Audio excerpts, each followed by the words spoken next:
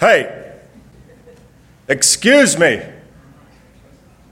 Listen up. Hey, can you hear me? Hello. Tune in. Do I have your attention? Behold. Is that better? Re'eh. Re'eh. It means see. It's how the Torah portion starts this week. It's God's way of getting your attention.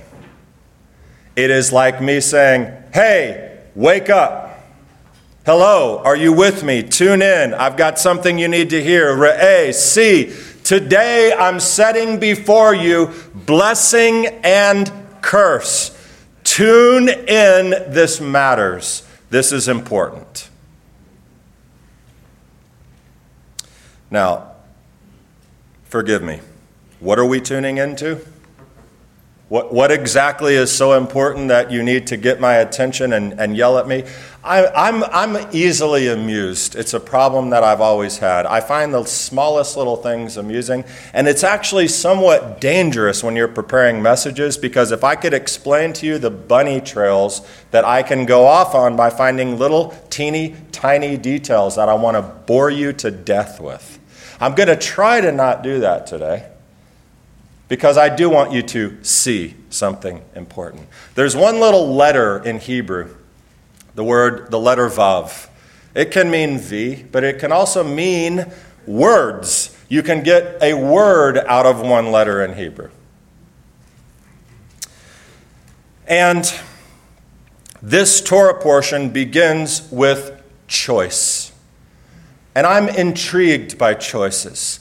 I'm intrigued in counseling when I get to talk to people about the choices that they make. I'm often intrigued about the horrendous choices that I sometimes make or have made in my past. I always like to try to look at the personality side of it. If I could do it again, Irvin and I would be in practice as psychologists, understanding why people do what they do. But I'm intrigued by choices. Today especially, I want to consider the choice that God laid before the people, and a choice that continues to actually be laid before you each and every day, every time you open your eyes and breathe. Well, not every time you breathe. That's not really a choice. If you make the wrong choice in that regard, it's going to be a short-lived choice, right? But there's this phrase. This is how the Torah portion starts. Re'eh, anochi noten lifnechem hayom baracha uklala. Baracha uklala. That u right there. That u, it's one word, one letter. U. Uklala. Bracha, blessing, uklala, and curse. Now, that could have been something different with another sound that letter made. We could have had vabracha o klala. Oh. Right now you should be saying, oh. Why would you be saying, oh? Because it means something completely and totally different. One letter. Vabracha o klala means blessing or curse. Uklala and oklala, or. So what? You should look at me with this confused face and say, huh? That's exactly the same thing. I'm going to choose blessing and curse, or blessing or curse. It's the same thing. I mean, and you, honey, he's going to make a sermon out of this? Wow, the well must have been very dry this week. My first question is, why does there have to be any conjunction at all there? Why couldn't God have just made it extremely easy for them and for us, and instead say, today I'm setting before you a blessing? And that's the end. Wouldn't that be great? I'm setting before you a blessing. If you'd like to have it, then feel free. If not, no problem. No punishment, nothing to worry about. That would have been nice. Why do we have to have a choice? Well, that answer is quite easy to determine. Your entire relationship with God is built on a choice, isn't it? Throughout the Bible, God gives people the choice to worship Him, the choice to be a child of God, the choice to accept salvation in Messiah. Moses had choices. Abraham had some really difficult choices. Adam had a choice, and he made a really bad one, and it messed us all up. But we have choices, and so there has to be something for us to say this and or that. Ooh, oh. But this choice, you made a choice today. You made a choice to honor God by honoring Shabbat and showing up for services, whether tuning in or standing in.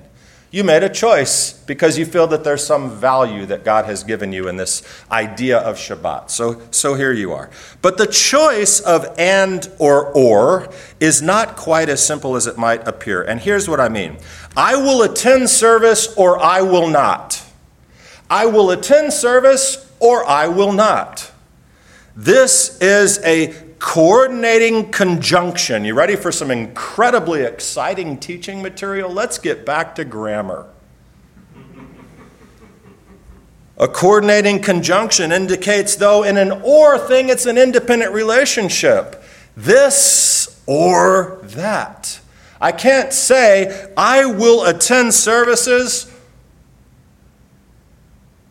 or I will not. It's one or the other, yes? You can't do both. I will attend services or I will not attend services. You can't do both in an or. We cannot have I will attend services and I will not attend services. You with me? You feel like you're in 5th grade grammar? I will attend services and I will not attend services. And sentences do not work this way, right? They are also conjunctions, coordinating conjunctions, but these two clauses are dependent on one another. They work together. They're both true, and you take them together. And sometimes the truth of the matter is I wish life was composed of more ors. I wish life had more ors. It would be simple, this or that. And I pick one, and that's the road I go down, and there's no turning back, and that's it. This and confuses me. Which one? But it made me think of something that is sort of a distant thread, but I want you to imagine for a second that God liked or better than and.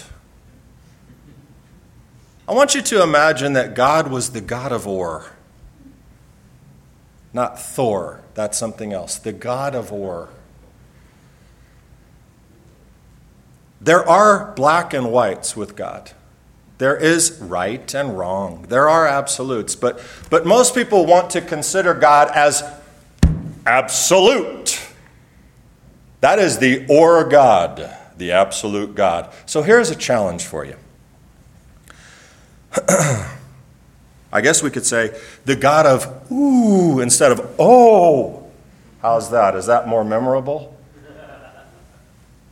The God of ooh. Exodus 34 lists these attributes for God. The Lord, Adonai, Adonai it says. El Rahum V'Chanun, a God merciful and gracious. Slow to anger, and abounding in steadfast love and faithfulness, keeping steadfast love for thousands, forgiving iniquity and transgression and sin. Merciful and gracious. Ooh. How about merciful or gracious? Which one do you want?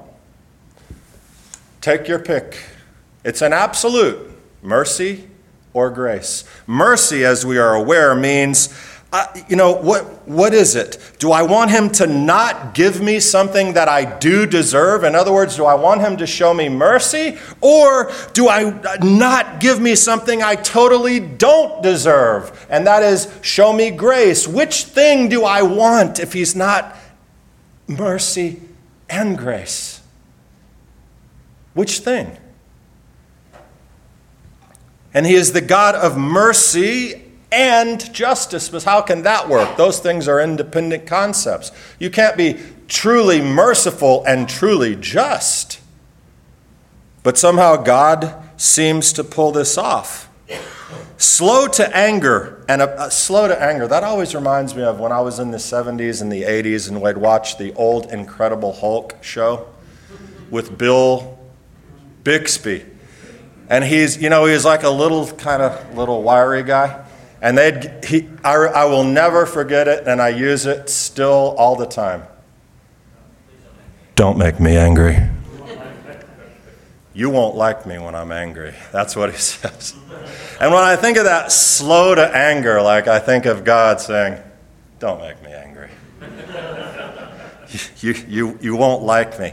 Slow to anger and abounding in love. Which one do you want to give up? Slow to anger or abounding in love? Take your pick. Which one?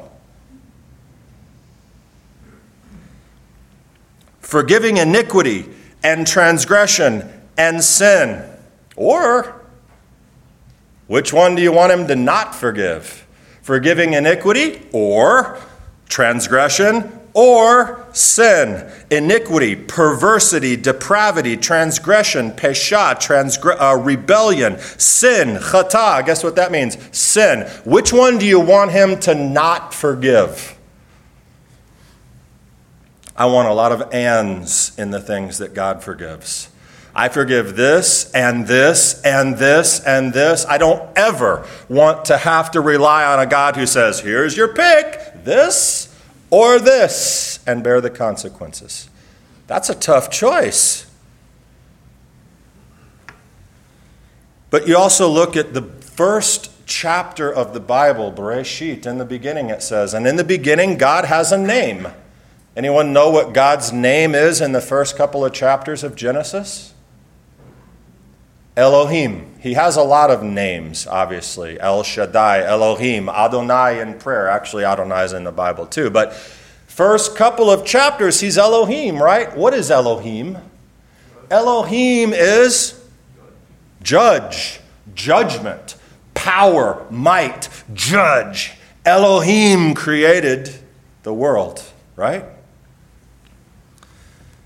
But something happens. He's Elohim from verse 1 to 2, verse 1:1 to chapter 2:5. At which point we begin to see a little transition. Remember I told you God was mercy and justice? You can't be both, but you can if you're God.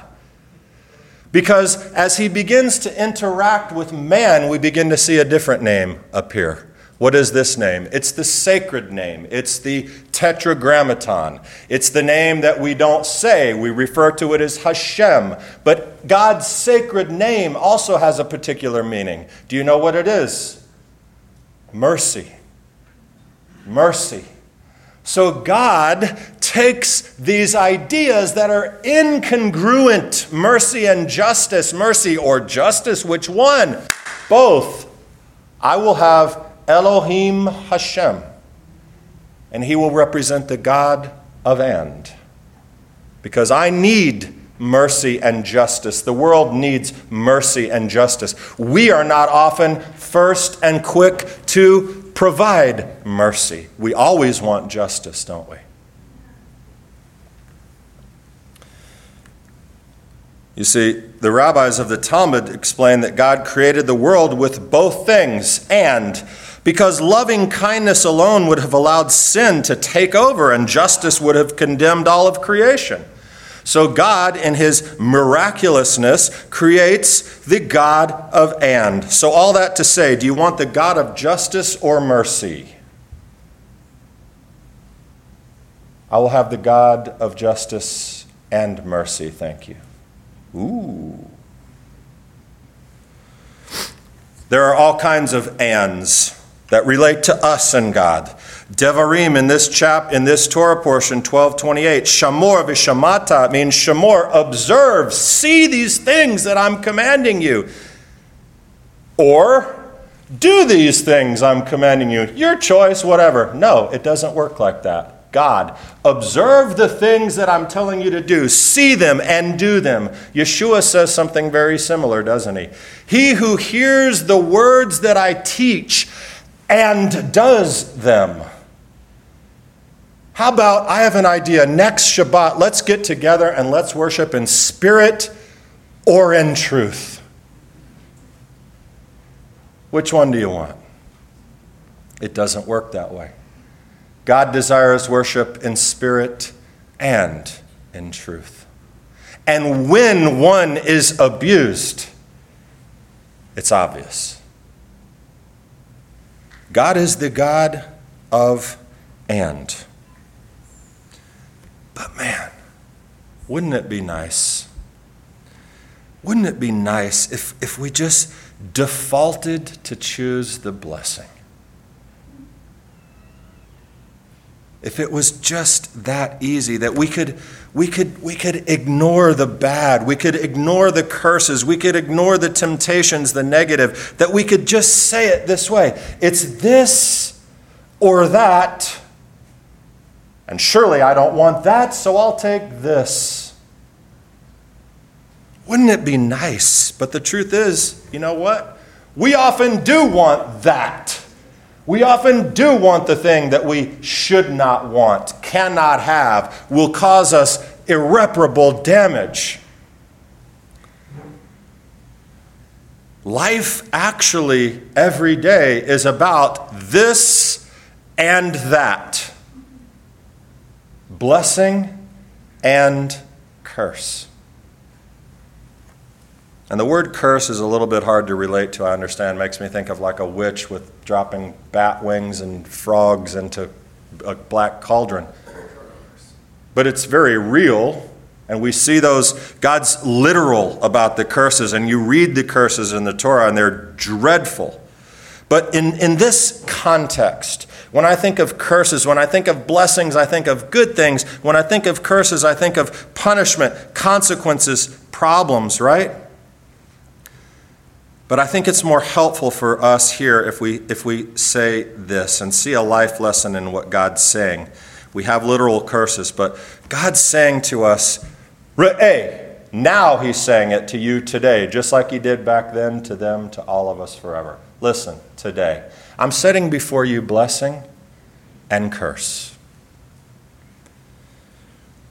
Things you should do, things you shouldn't do. And this is going to be before you every single day of your life. They are intertwined. It is not blessed. It's not this or that. It's this or that. They're this and that. They're close together. You're going to have to work hard to make good choices. Because or implies great separation. And yet, and these are in some way dependent on one another. What? Blessing and curse. I don't want anything to do with the curse. You got something to do with it. And here's the way this works. God doesn't tempt, but there is a tempter, and his way of working is very sly. And here's what he says to you. You could choose this, or you could choose that. But what if you could have a little bit of both? What if you could have a little bit of and?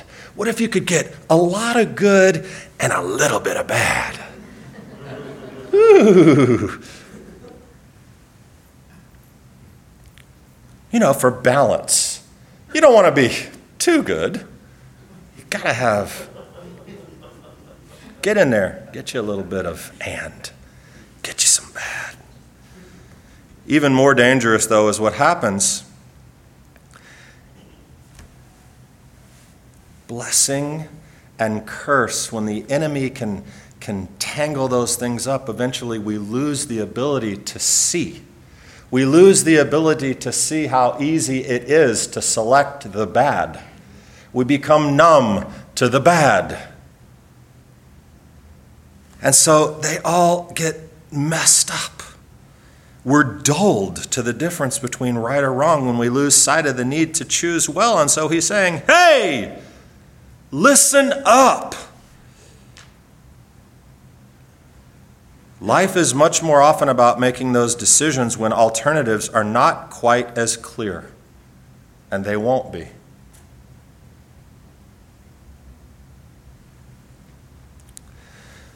In this life, thanks to the fact that the world is not yet set right, the world is an absolutely, totally fallen place.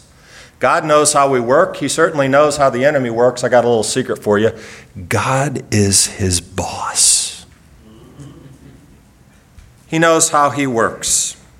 And in this life, blessing and curse intertwined, we are in charge of our actions. I have bad news for you. The devil didn't make you do it. You did it.